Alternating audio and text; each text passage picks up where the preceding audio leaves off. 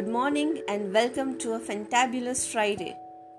Today I'm going to share with you a story of a merchant and a camel seller. Once upon a time, a merchant was walking through the market and came across a very fine specimen of camel for sale. The merchant and the camel seller both were skilled negotiators and they struck a very good deal for themselves.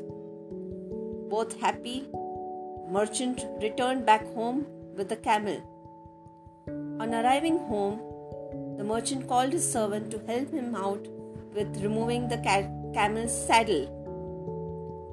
As they removed the saddle, the servant found a velvet pouch hidden under the saddle.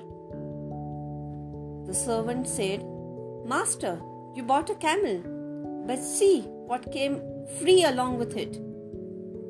In the servant's hand, the merchant could see precious jewels sparkling. The merchant, a little confused, said, "I bought the camel, not the jewels," and decided that he must return the jewels back to the camel seller immediately. The servant was aghast. His master was really foolish. He said, "Master, no one will know." But the merchant did not pay heed to him and took the pouch to the camel seller. The camel seller was surprised and grateful. As a show of gratitude, he offered the merchant 2 pieces of jewels of his choice. The merchant turned him down. He said, "I paid for the camel and I got the camel. I did not pay for these jewels."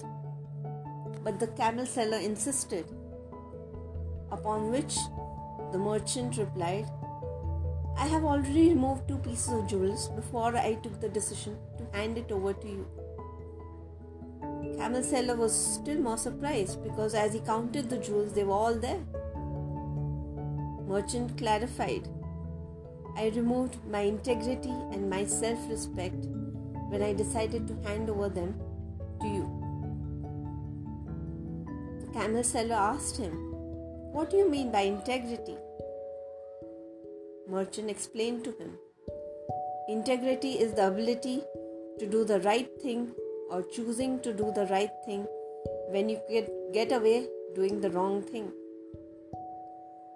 Thank you.